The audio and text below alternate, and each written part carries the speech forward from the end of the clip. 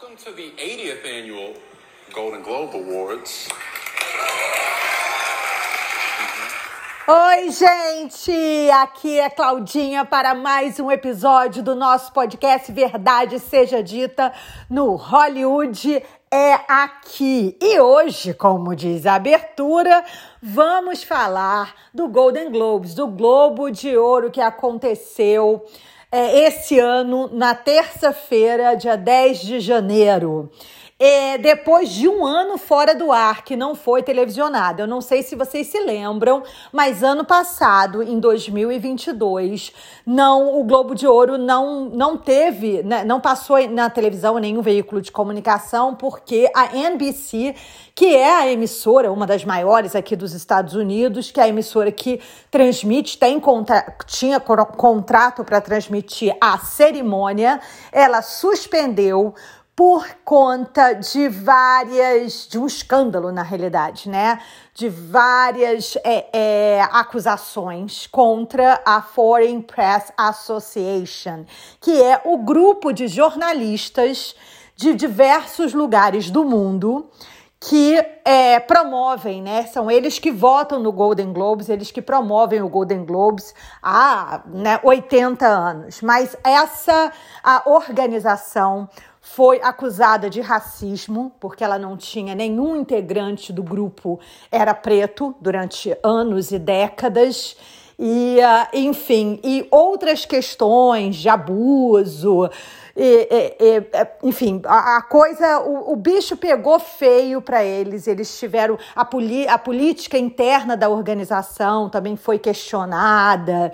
Enfim, eles tiveram que fazer uma reestruturação, não só abrindo para novos membros, né, e dessa vez atentando para a diversidade, como na própria política da conduta da organização, né? Porque aparentemente eles recebiam presentes de determinados estúdios, serviços de streaming, e isso pode impactar o que a gente no Brasil chama de, né, no jornalismo de jabá, mas isso assim, não deve ser feito, né?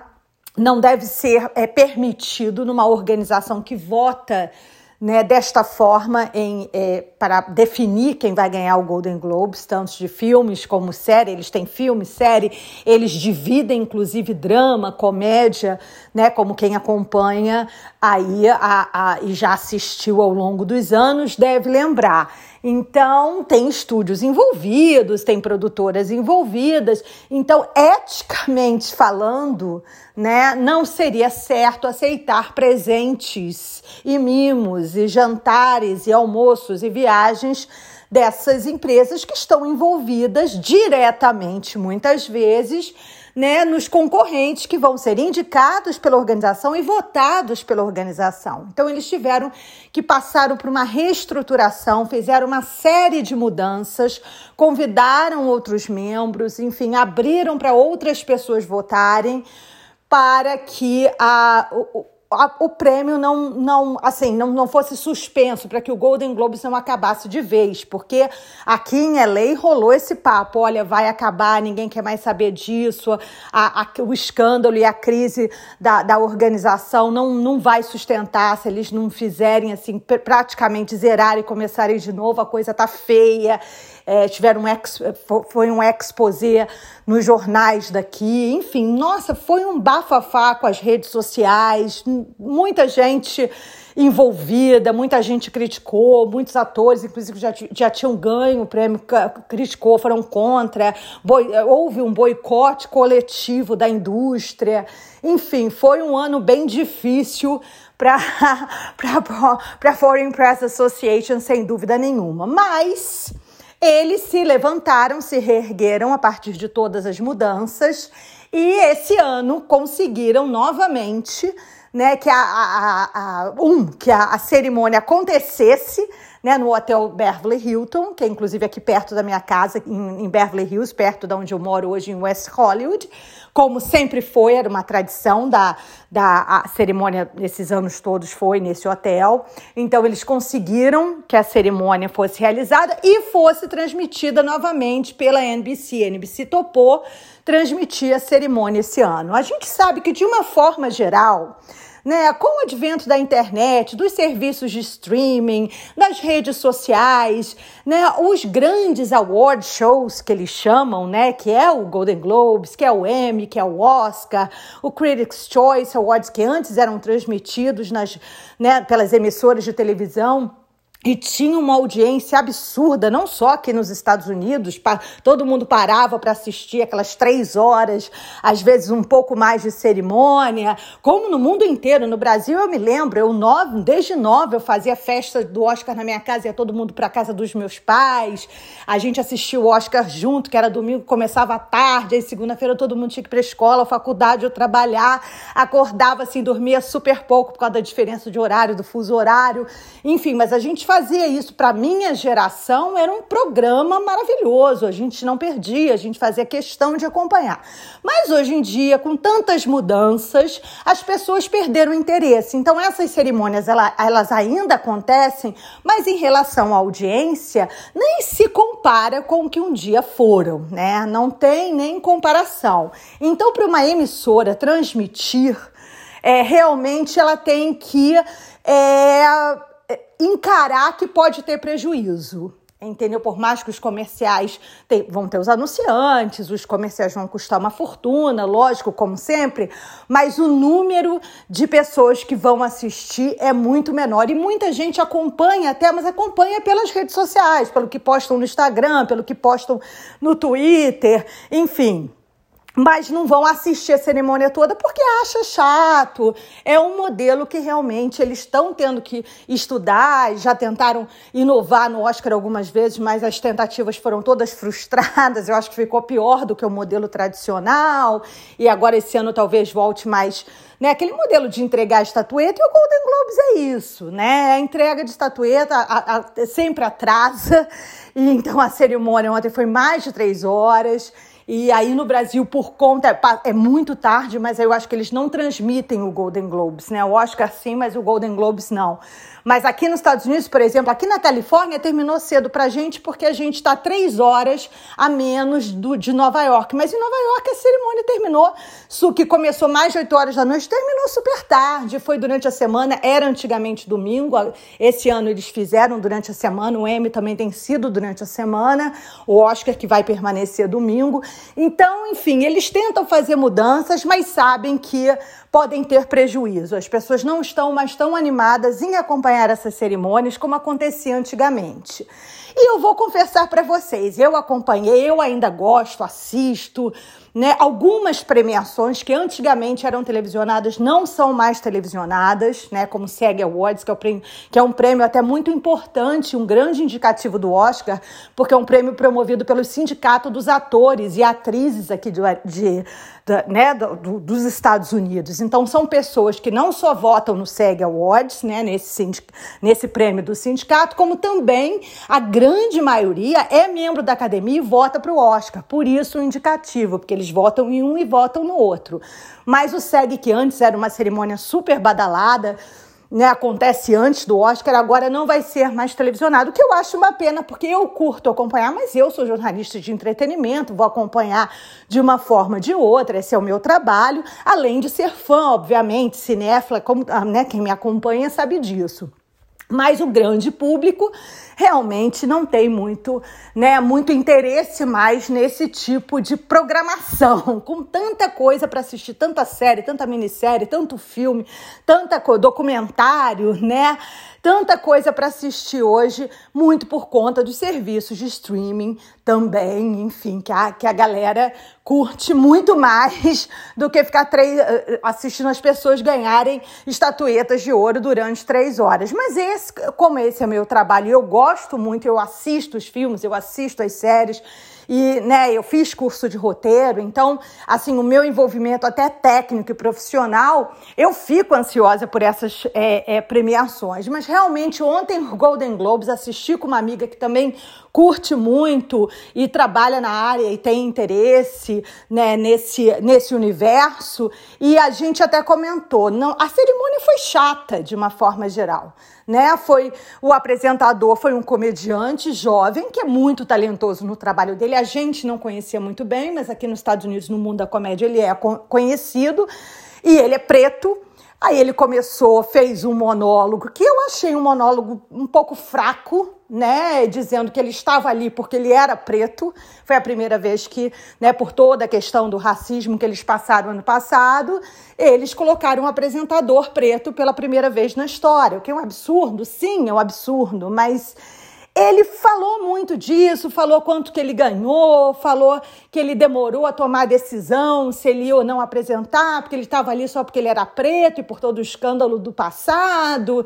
Enfim, ele falou, mas ele não disse nada, ele não levantou nenhuma bandeira relevante, ele não abordou o assunto de uma forma revolucionária ou para criar uma consciência, né? Ele acabou falando só dele, do universo de Hollywood, ainda passou um pano ali, sentou, enfim, foi um discurso um pouco vazio, o que me dá uma certa pena, porque você, né, tem essa oportunidade, tem essa plataforma bacana, tá com, né, um teatro cheio de gente, né, não só famosa, mas cheio de grandes talentos, né, do cinema, tantos atores, atrizes, diretores, roteiristas, produtores, tantos poderosos da indústria do entretenimento, que se não estavam lá, estavam com certeza acompanhando, né?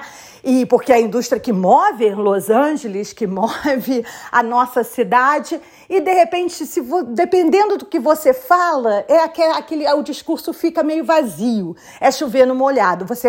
Eu acho que ele perdeu, como muita gente, né? Muitos jornalistas, muitos colegas que assistiram também a cerimônia e fizeram uma review, né? Uma avaliação, a gente achou que ele perdeu uma oportunidade de falar coisas muito mais interessantes, especialmente porque a Foreign Press Association tinha passado por toda essa reestruturação, teve todo o escândalo, tiveram várias acusações, enfim. Então, era o momento de usar aquela plataforma para falar, para mostrar essa revolução e para trazer o problema com consciência, né, para conscientizar. Porque a maioria das pessoas sentadas na plateia, como a maioria das pessoas no entretenimento, ainda é branca e homens brancos, né? Então, enfim, a diversidade ainda é um problema gravíssimo na indústria do entretenimento. A gente está muito atrás. Eu já falei isso em episódios de outros podcasts que eu fiz sobre a temporada de premiação, inclusive Oscar. Eu sempre falo a mesma coisa. A gente está em passos de tartaruga, literalmente, aqui nos Estados Unidos. A coisa, né, às vezes, né, progride ali, mas depois regride 10 passos. Enfim, tanto em relação à diversidade cultural, né, de cores, cultura, como também em relação às mulheres. A indústria ainda é essencialmente masculina, quem está na frente da câmera, os poderosos por trás das câmeras, nas equipes. Ainda a gente já tem muitas batalhas pela frente para um dia tentar vencer essa guerra. A gente agora está mais no rumo certo? Sim, estamos. A gente está falando sobre isso. Esse assunto é relevante? Sim, mas a gente ainda está muito atrás. Então, quando tem uma oportunidade de falar, né, falar sobre esse assunto, então é bom se aproveitar essa oportunidade, né? Eu acho que ele realmente ontem, infelizmente, ele não aproveitou.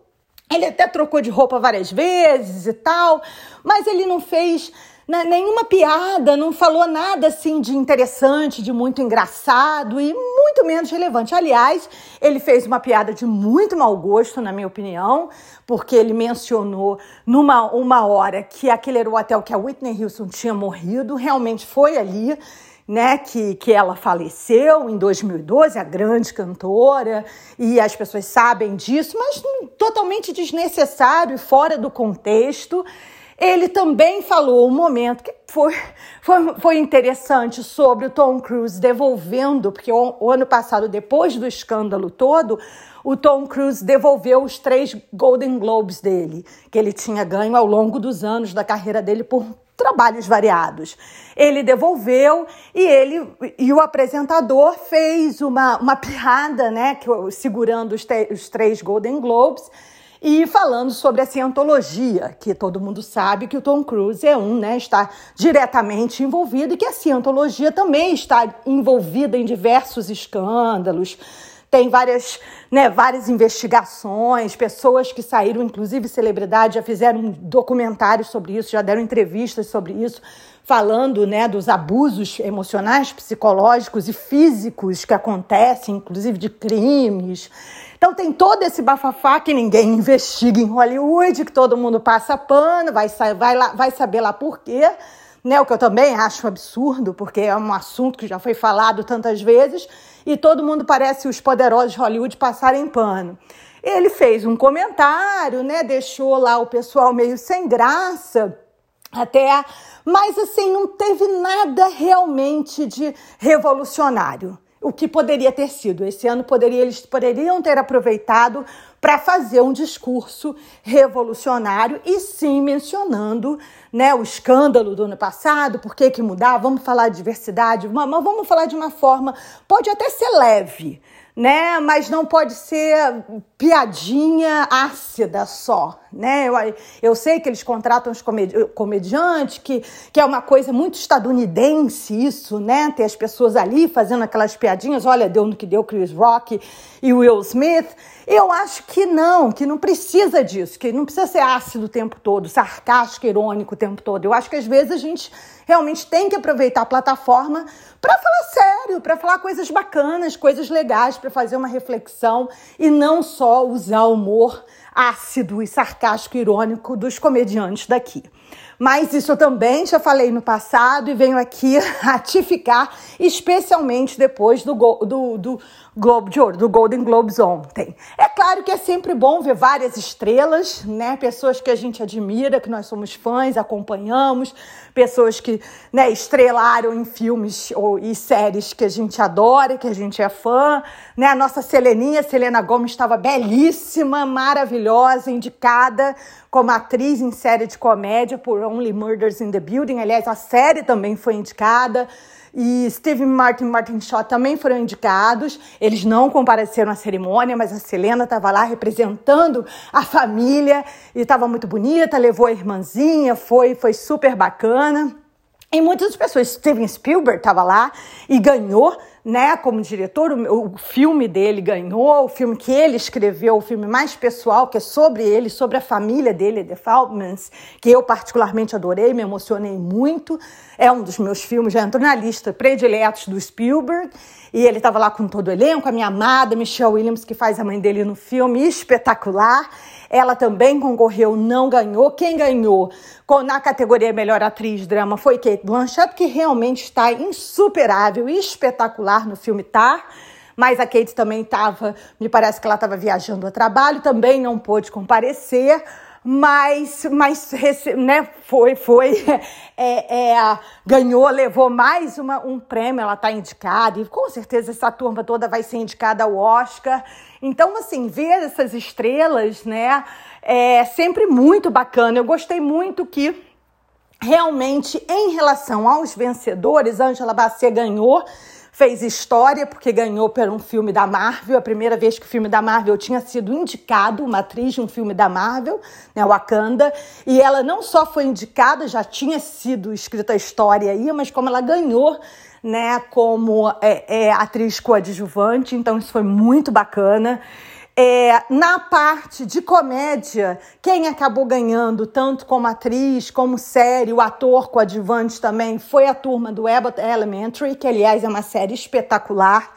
Se vocês não viram, não acompanham ainda, por favor, maratonem, porque vale super a pena. É uma série que fala se passa num colégio, na Filadélfia, na Pensilvânia, muito, muito boa, muito bem escrita, muito inteligente, muito engraçada, e é uma série que aborda assuntos muito importantes, muito sérios, mostra a realidade dos professores aqui nos Estados Unidos, que ao contrário do que muita gente pensa, especialmente no Brasil, que acha, os Estados Unidos é um país perfeito, tá longe de ser perfeito, hein, gente? A vida dos professores aqui é muito mais parecida com a vida dos professores no Brasil do que vocês podem imaginar. Eles passam o maior perrengue por aqui também. E quem acompanha a série pode ver, e a série levou todos esses prêmios, merecidamente. Fiquei triste porque eu estava torcendo por Seleninha, claro, mas a quinta é maravilhosa e, enfim, eu acho que tem uma representatividade ali gigantesca e valeu super a pena. Claro que a minissérie ganhou The White Lotus de novo e a Jennifer de novo, e como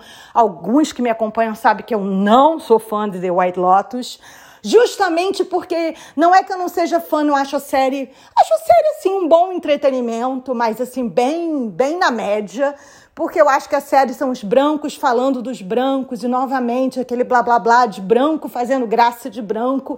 Eu acho que a gente já tem feito muito isso ao longo dos anos, faz muito isso.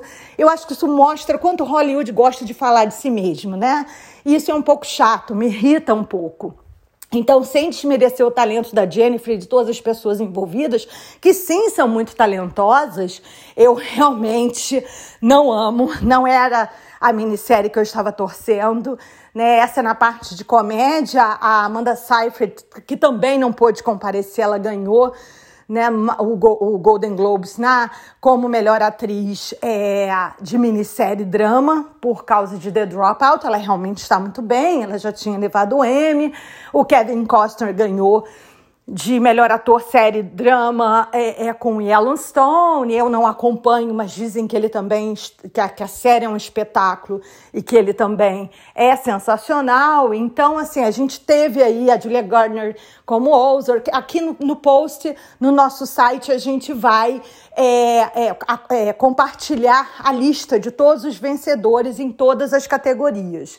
Eu estou fazendo aqui, assim, alguns, né, que assim a gente chama atenção, são séries que eu acompanho, que eu vejo, são atores que eu gosto ou que eu não gosto e gostaria de comentar. Não é necessariamente o que eu já expliquei aqui também em outros episódios, o Golden Globes especificamente, como ele tem esse grupo de jornalistas que votam, esse grupo de jornalistas, só uma pessoa, uma pessoa que vota no Golden Globes vota no Oscar, só uma pessoa em comum. Então o Golden Globes não necessariamente é um indicativo do que vai acontecer no Oscar, de quem vai ser indicado, porque as indicações só saem dia 24 de janeiro, ou mesmo de quem vai ganhar, porque eles não dividem essas pessoas, esses membros, né, que realmente elegem os vencedores. Então, não é um indicativo. Mas, obviamente, você tem uma cerimônia no início de janeiro, como o Golden Globes, né, que traz à tona, né, vários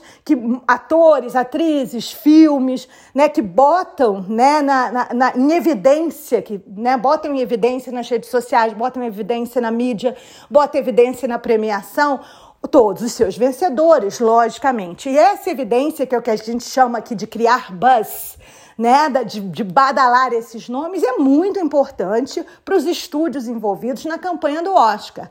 Porque, obviamente, eles vão aproveitar desse buzz todo, de todo mundo estar falando desses assuntos, e do Spielberg, do filme dele ter ganho, enfim, Colin Farrell, que ganhou também na categoria melhor ator de filme drama, enfim, então eles aproveitam desse buzz para falar mais dessas pessoas, fazer, né, junto aos membros da academia, que de repente nem estavam lembrando de determinado filme, determinado ator, atriz, determinado diretor, e que a partir do Golden Globes, por terem assistido ou por terem lido em algum lugar, né, ou agora vão receber convites para sessões privadas desses filmes, falando, olha, ganhou o Golden Globes e tal, as pessoas se animam mais em assistir, e obviamente isso ajuda, é uma ferramenta importantíssima na campanha milionária do Oscar, que é praticamente uma campanha presidencial que eles fazem todos os anos com investimento gigantesco junto aos membros da academia, como também a gente já conversou aqui. Então, assim, é um momento importante, não é um indicativo, mas é um momento importante, é um momento de virada, né? Foi uma noite importante, é claro que a cerimônia atrasou, porque sempre atrasa, E eu achei assim, alguns discursos realmente me emocionaram, né? Especialmente a Michelle Yeoh, ela é maravilhosa, ela aos 60 anos ganhou o Golden Globes e está ganhando um reconhecimento e provavelmente vai ser indicada ao Oscar por Everything, Everywhere, All at Once, que é um filme espetacular. E o companheiro dela, o ator que faz o marido dela, também ganhou o Golden Globes ontem como ator na categoria ator coadjuvante e fez um discurso belíssimo, que eu também me emocionei. Então eu acho assim... E até os discursos, gente, são importantes nessa temporada, na corrida do Oscar, na temporada de premiações. Porque os atores e atrizes e diretores e até produtores que fazem discursos mais emocionantes, eles vão falar, eles falam muito bem, os membros da academia veem isso como uma forma bacana, são pessoas que sabem se expressar, pessoas que vão falar tanto para a audiência que está lá, dos famosos, mas especialmente para a audiência que está assistindo pelo mundo afora, né? E eles querem números, eles querem audiência, eles querem badalação, eles querem notícia. Por isso que isso também é importante. Quando uma pessoa assim é muito engraçada, a Jennifer Lawrence era muito engraçada, divertida, muito carismática. Então isso ajudou na campanha dela para o Oscar de Melhor Atriz por Silver Linings Playbook lá atrás. Isso agiu por mais louco que pareça, até o discurso e a forma como o ator se comunica é muito importante. Mas claro que alguns discursos, algumas pessoas foram cortadas, né?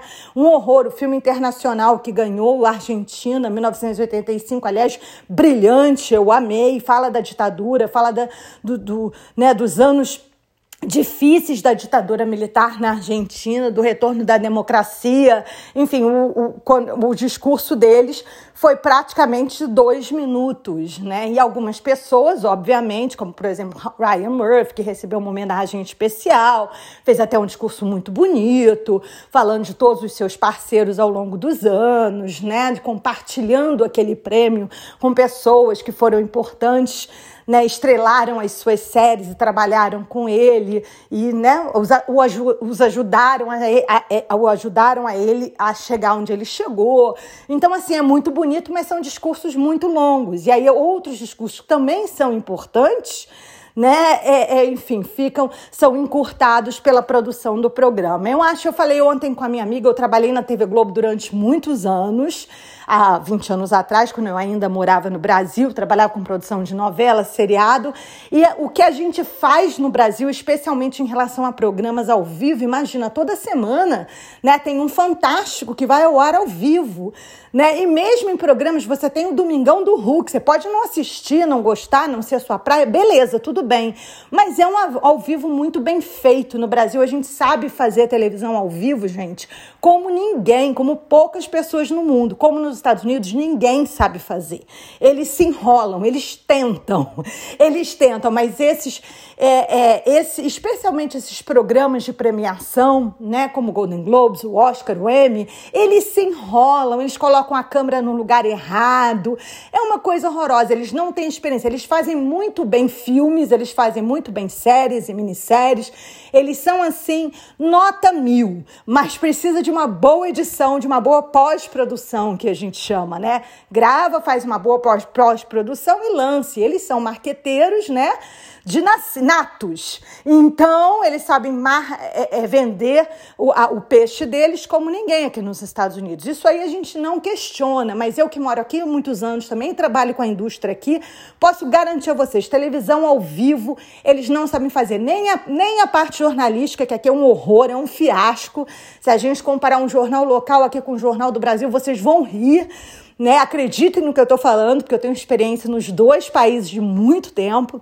E especialmente nesses programas de premiação. Sempre rolam muitos furos. E furos assim, não, nem só furo de troca de envelope, como aconteceu no Oscar alguns anos atrás, que foi anunciado que La La Land, vocês lembram? La La Land ganhou e na verdade tinha sido Moonlight. Aquilo foi vergonhoso, né? Aquilo foi um erro macro. Eu nem estou falando desse tipo de erro, porque isso é imperdoável. Eu estou falando de coisas básicas, de câmera mesmo, né? Da movimentação da câmera, de organização organização do tempo, de cortar as pessoas falando uma coisa importante no meio do discurso, entendeu? Esse tipo de coisa, que eles são muito ruins para poder administrar, eles não sabem fazer de fato. A gente precisa dar umas aulas para eles. Vamos valorizar a televisão brasileira, que com todos os problemas sabe fazer ao vivo. Quem sabe faz ao vivo, já dizia Faustão, ele tem razão, e nós sabemos fazer melhor que o povo em Hollywood. Anota e pode dizer que eu falei, porque eu assino embaixo. E o Golden Globes de ontem, mas se você teve ou tem oportunidade de assistir, você vê. É nítido, os furos são nítidos, furos que você nunca vai ver num programa no Brasil. Mas, gente, é isso. Eu queria falar um pouquinho, né, a primeira grande premiação do ano. A gente começou o ano com esse retorno do Golden Globes, né, transmitido novamente pela NBC e pela Peacock, que é o serviço de streaming deles aqui nos Estados Unidos. A NBC é uma das maiores emissoras, né, do país, sem dúvida nenhuma. E, enfim, então, acho que eles desperdiçaram, né? Apesar de muitas pessoas pretas terem ganho o Globo de Ouro ontem, o apresentador foi preto, ou seja, deles estarem trabalhando contra o racismo, a favor da diversidade, ainda eu acho que eles não aproveitaram a oportunidade como eles poderiam ter aproveitado. Uma coisa e outra coisa, eu acho que ainda estamos em passos de tartaruga. Mas alguns vencedores eu realmente gostei muito, gostei do Spielberg, gostei do filme dele ter vencido, porque gostei de Cate Blanchett. Na categoria filme eu gostei bastante dos vencedores. Já na categoria série, mais ou menos. Mas a série Oscar da televisão é um Emmy que é só entre agosto e setembro, né? É alguma data entre agosto e setembro. Mas o nosso Oscar dos filmes, o oficial, vem aí em março, e dia 24 de janeiro saem as indicações. A gente vai estar aqui comentando, vamos fazer um episódio especial, vamos comentar, vamos trocar uma figurinha sobre isso, eu e meus amigos cinéfilos. Você que é fã de cinema, é cinéfilo de carteirinha que nem a gente, ou sonha trabalhar com isso, ou trabalha com isso na frente ou atrás das câmeras, em qualquer lugar do mundo, no Brasil, em Portugal, aqui nos Estados Unidos, troca uma figurinha com a gente, comenta com a gente o que vocês acham. Enfim, se o filme de vocês, ou o ator, ou a atriz, ou o diretor também levou uma indicação, que eu vou estar aqui compartilhando, né, as minhas alegrias e as minhas revoltas, porque eu tenho sempre muitas revoltas em relação aos indicados ao Oscar. Então eu vou aqui compartilhar com vocês, assim como sempre verdade seja dita, abrindo meu coração e falando o que eu realmente acho de tudo que rola na temporada de premiações em Hollywood. Então, um beijo para vocês e até o dia 24 comentamos as indicações do Oscar. Um beijo grande, gente. Obrigada por acompanhar o Verdade Seja Dita e o Hollywood aqui. Beijo!